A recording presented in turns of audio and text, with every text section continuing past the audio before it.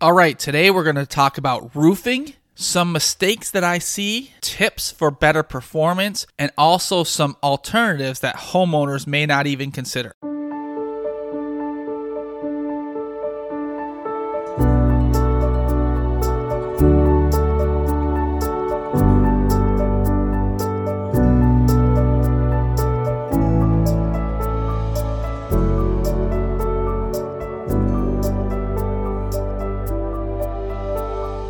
Hello, I am Chris Novelli with N3 Architecture, and welcome to the Home Design Academy podcast, where we help people understand design and construction so that they can make better decisions on their projects and communicate more effectively with their architects and contractors.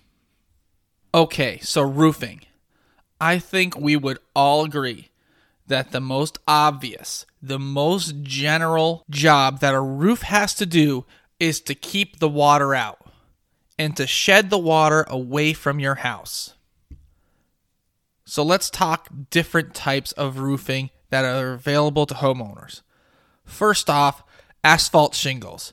Now, asphalt shingles are the most common in residential construction in my area, which is the Northeast United States. They are probably the least expensive out of all the options. They're relatively light. They're easy to install. Starting at the bottom, shingles are overlapped in layers and working from the bottom to the top. They work in just about all different types of climates. Now, there's a large disparity in quality from the better shingles to the budget shingles. So if you want your roof to last a long time, don't go searching for the cheapest option. If you know that you're going to put in asphalt shingles, you already are on the cheaper, the least expensive side of the materials. So don't go to the cheaper end because it's not going to last. I mean, unless of course you don't care or if it's just like a shed structure. So asphalt shingles are also available in a wide range of colors and styles, and this makes them very applicable to just about any type of construction, any type of home style. Now, the warranty that's available, warranty is the amount of years that the shingles are expected to last, are anywhere from 20 years all the way up to 50 years.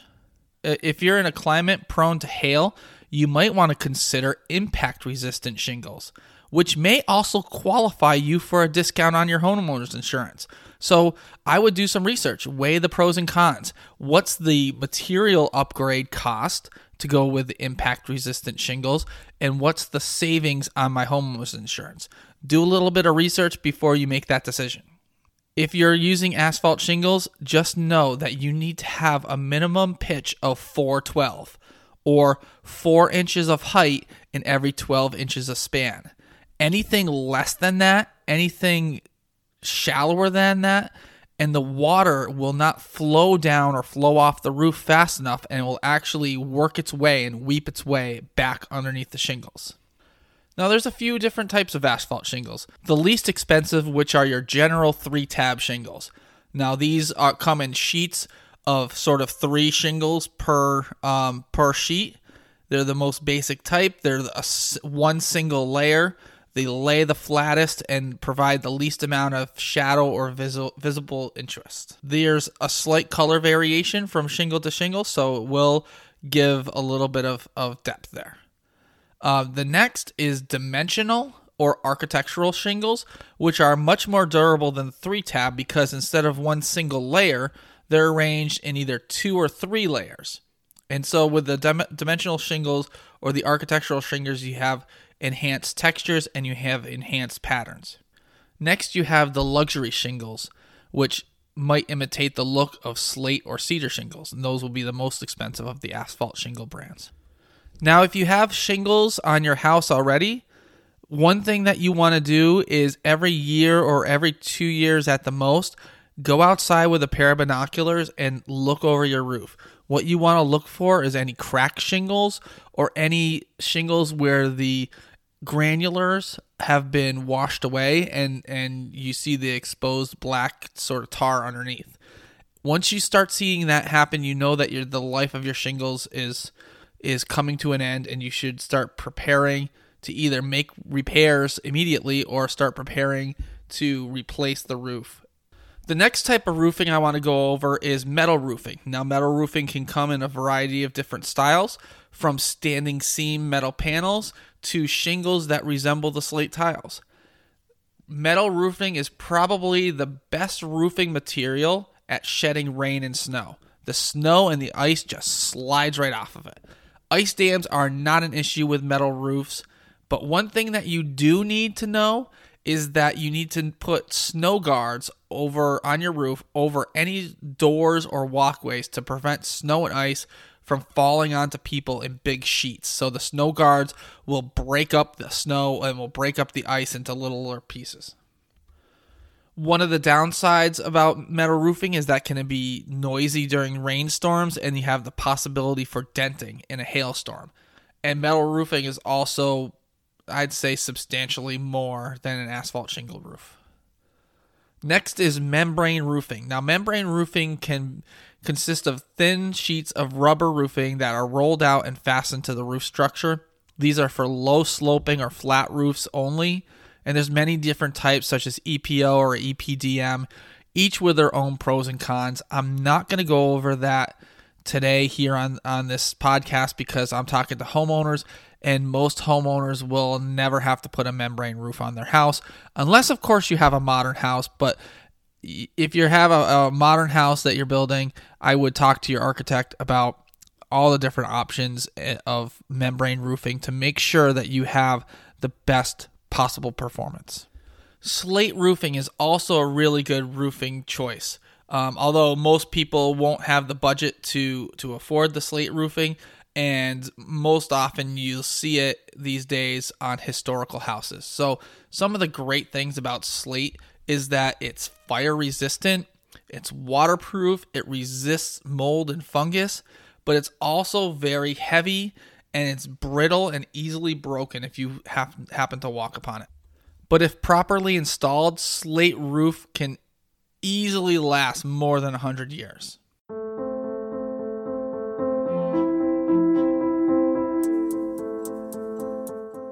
Okay, story time here. Several years ago, I was in a building that was struck by a tornado. And we didn't see the tornado coming, and it was actually my office, and we were working away. Not my office from N3 Architecture, but the office that I was working in at the time. And we are not in an area that's prone to tornadoes, so we weren't prepared for it. We never expected a tornado would hit our city, and just one day, out of nowhere, this tornado just was coming right at our office building.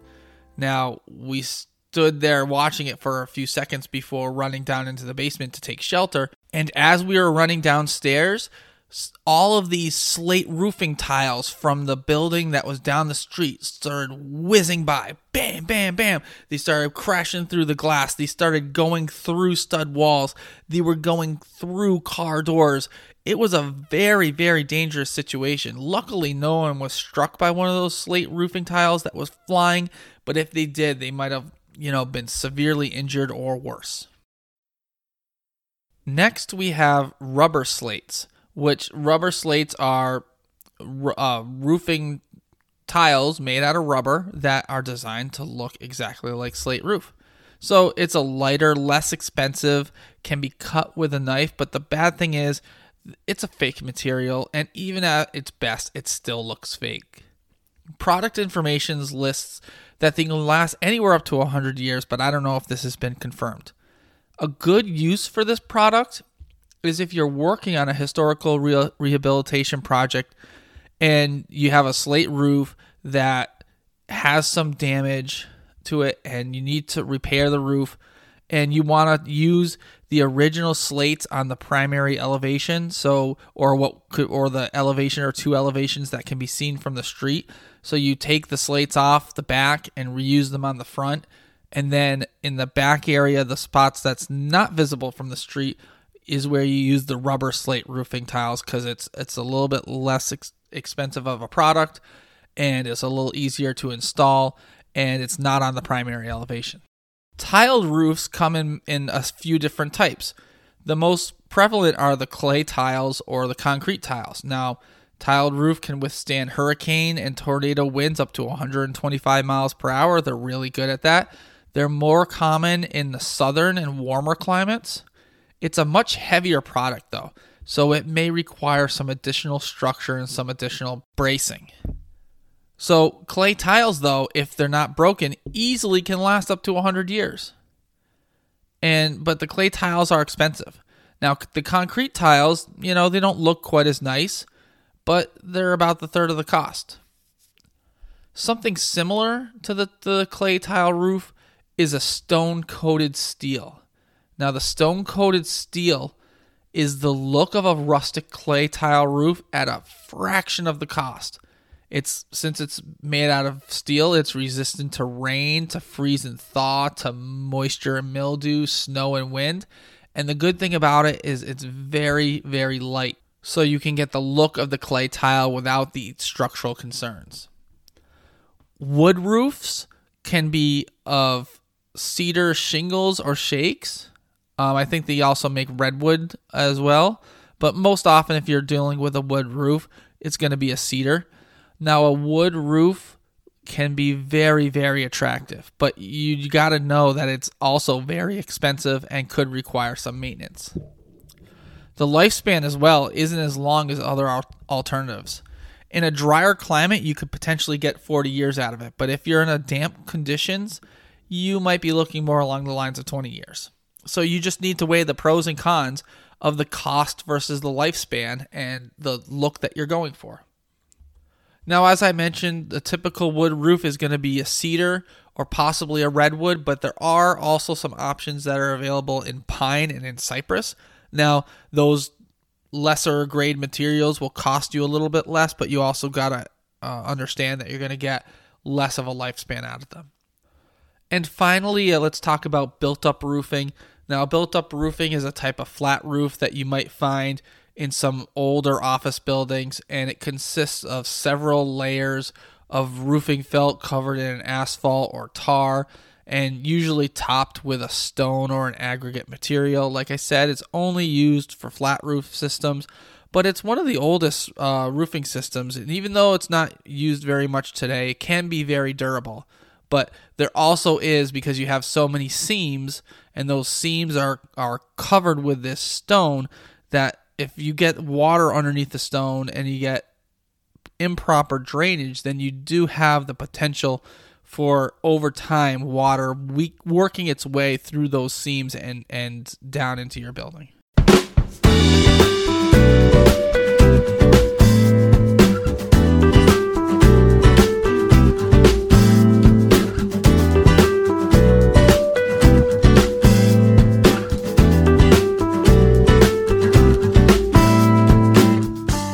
Now let's talk about some problems and some mistakes that I see in roofing installations.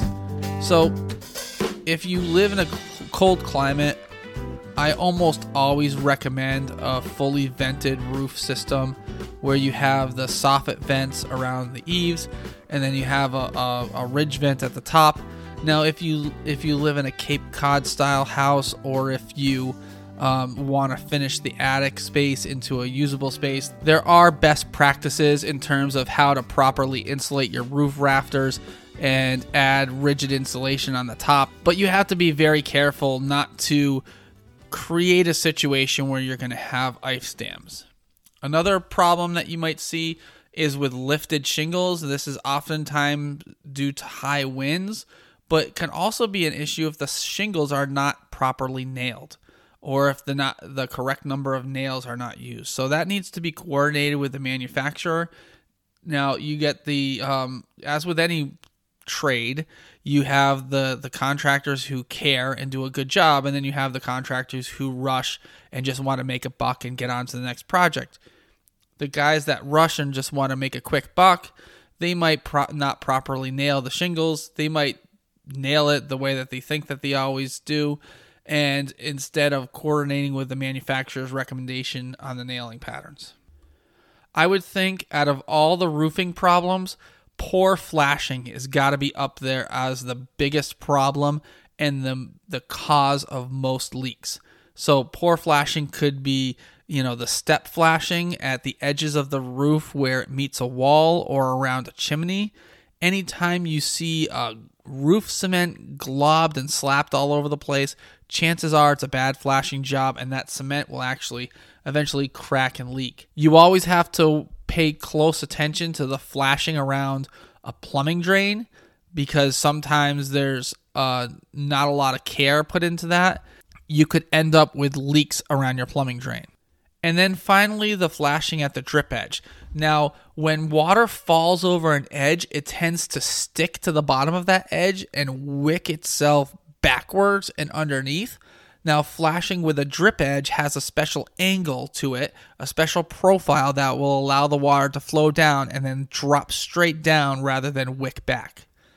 Sometimes you'll see incorrect or quick repairs to a roof, and sometimes these small repairs could actually lead to a lot more problems because there's not a lot of care taken or not a lot of prep work involved and things are done incorrectly. Incorrect pitch on a roof for the type of roofing material is one I see all the time, especially on covered porches and patios where people will install asphalt roof shingles on a 212 pitch and then end up with water leaking inside, and that just doesn't work because without that proper pitch, that type of shingle material won't shed the water quickly enough and it will actually wick back underneath. Some other problems I see is the improper materials used in valleys or hips or ridges. Now, sometimes you might get a contractor who will take a 3-tab shingle and cut it apart and use that as the ridge or use that as the hip ridge, and that's not the proper application for that. Same thing goes with not using a starter strip for your first course of shingles. The shingles, to be installed properly, to have the proper ability to shed water, you need to have the starter strip. As I mentioned before, it's a problem not having the snow and ice guards on metal roofing near entries and walkways. Sometimes, even with standing seam metal roofing, you get the situation where the contractors are going a little too fast and they don't fully press together the seams on that standing seam roof, and those seams can actually start pulling apart. And then, of course, one of the biggest sources of all roof leaks, one of the biggest sources of all problems are skylights. Skylights are almost always a problem, especially if retrofitted into an existing roof rather than built into a new construction. But once again, it comes down to the proper flashing methods and having a contractor that's skilled and careful and does things the right way. Some other tips that I want to leave you with: I always use 2 rows of ice and water shield at the bottom of the roof, and that will give me 6 feet of protection. Now, the ice and water shield comes in 3-foot wide rolls, so you're doing 2 rows of it, and so that 6 feet gets me the extra protection that if there is an ice dam, the ice and water shield goes up far enough that the ice dam will never make its way to a leak inside the house. I always recommend fully vented roofs in cold climates. These are the best ways to avoid ice dams, of course, unless you have a Cape Cod style house or a house where your attic is a livable space. I always recommend roofs with large overhangs. Not only do they provide shadow and visual interest to your elevation, but it allows the water that's running down the roof to spill off the roof far away from the structure. Here are some alternative options that you may not even be considering. One is solar tiles. Now, I think everyone knows what solar panels look like, the photovoltaic panels that are mounted on a metal track system on top of your roof shingles. Now, the solar tiles, though, are actually roofing tile shingles that are also photovoltaic panels. Now, the advancements in solar technology are very rapid, and each year the products get more and more advanced. And so products available now are so small that photovoltaic panels can be designed to look like roof shingles and are installed just like overlapping roof shingles.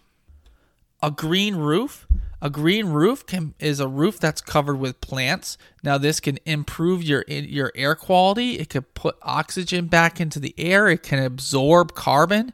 It could reduce stormwater runoff. It can provide a better insulation for your home or building. It reduces the urban heat island effect if you're in an urban environment. Some things you need to consider, though, are additional weight and waterproofing concerns and how you're going to deal with drainage, and if the plants that you're putting up on your green roof, if they have any sort of watering needs. But if you're constructing a building with a flat roof, especially in an urban environment, I would highly recommend you check into green roof options. And then finally, something that's becoming more and more common, just like with continuous rigid insulation on the outside face of your wall, continuous rigid insulation on the outside of your roof structure is becoming more and more popular. In this situation, the rigid insulation is put down in layers on top of your roof sheathing. Then a second layer of plywood is put on top of that and screwed down through the insulation to your structure. And then from there, the roof shingles can be placed, or the metal roofing or whatever type of roofing product you're using can be placed over the plywood sheathing just like normal.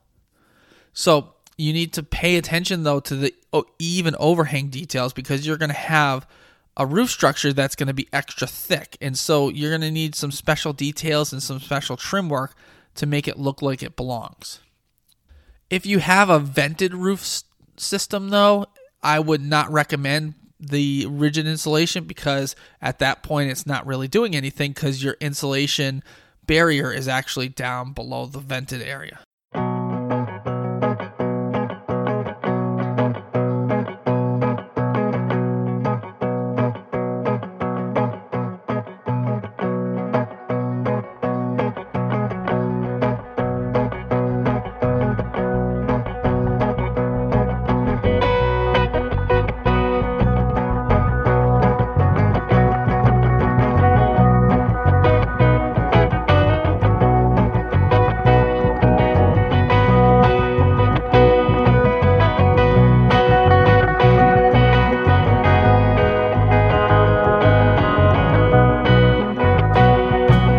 So that wraps up another episode of the Home Design Academy podcast. I hope you learned something and enjoyed yourself along the way.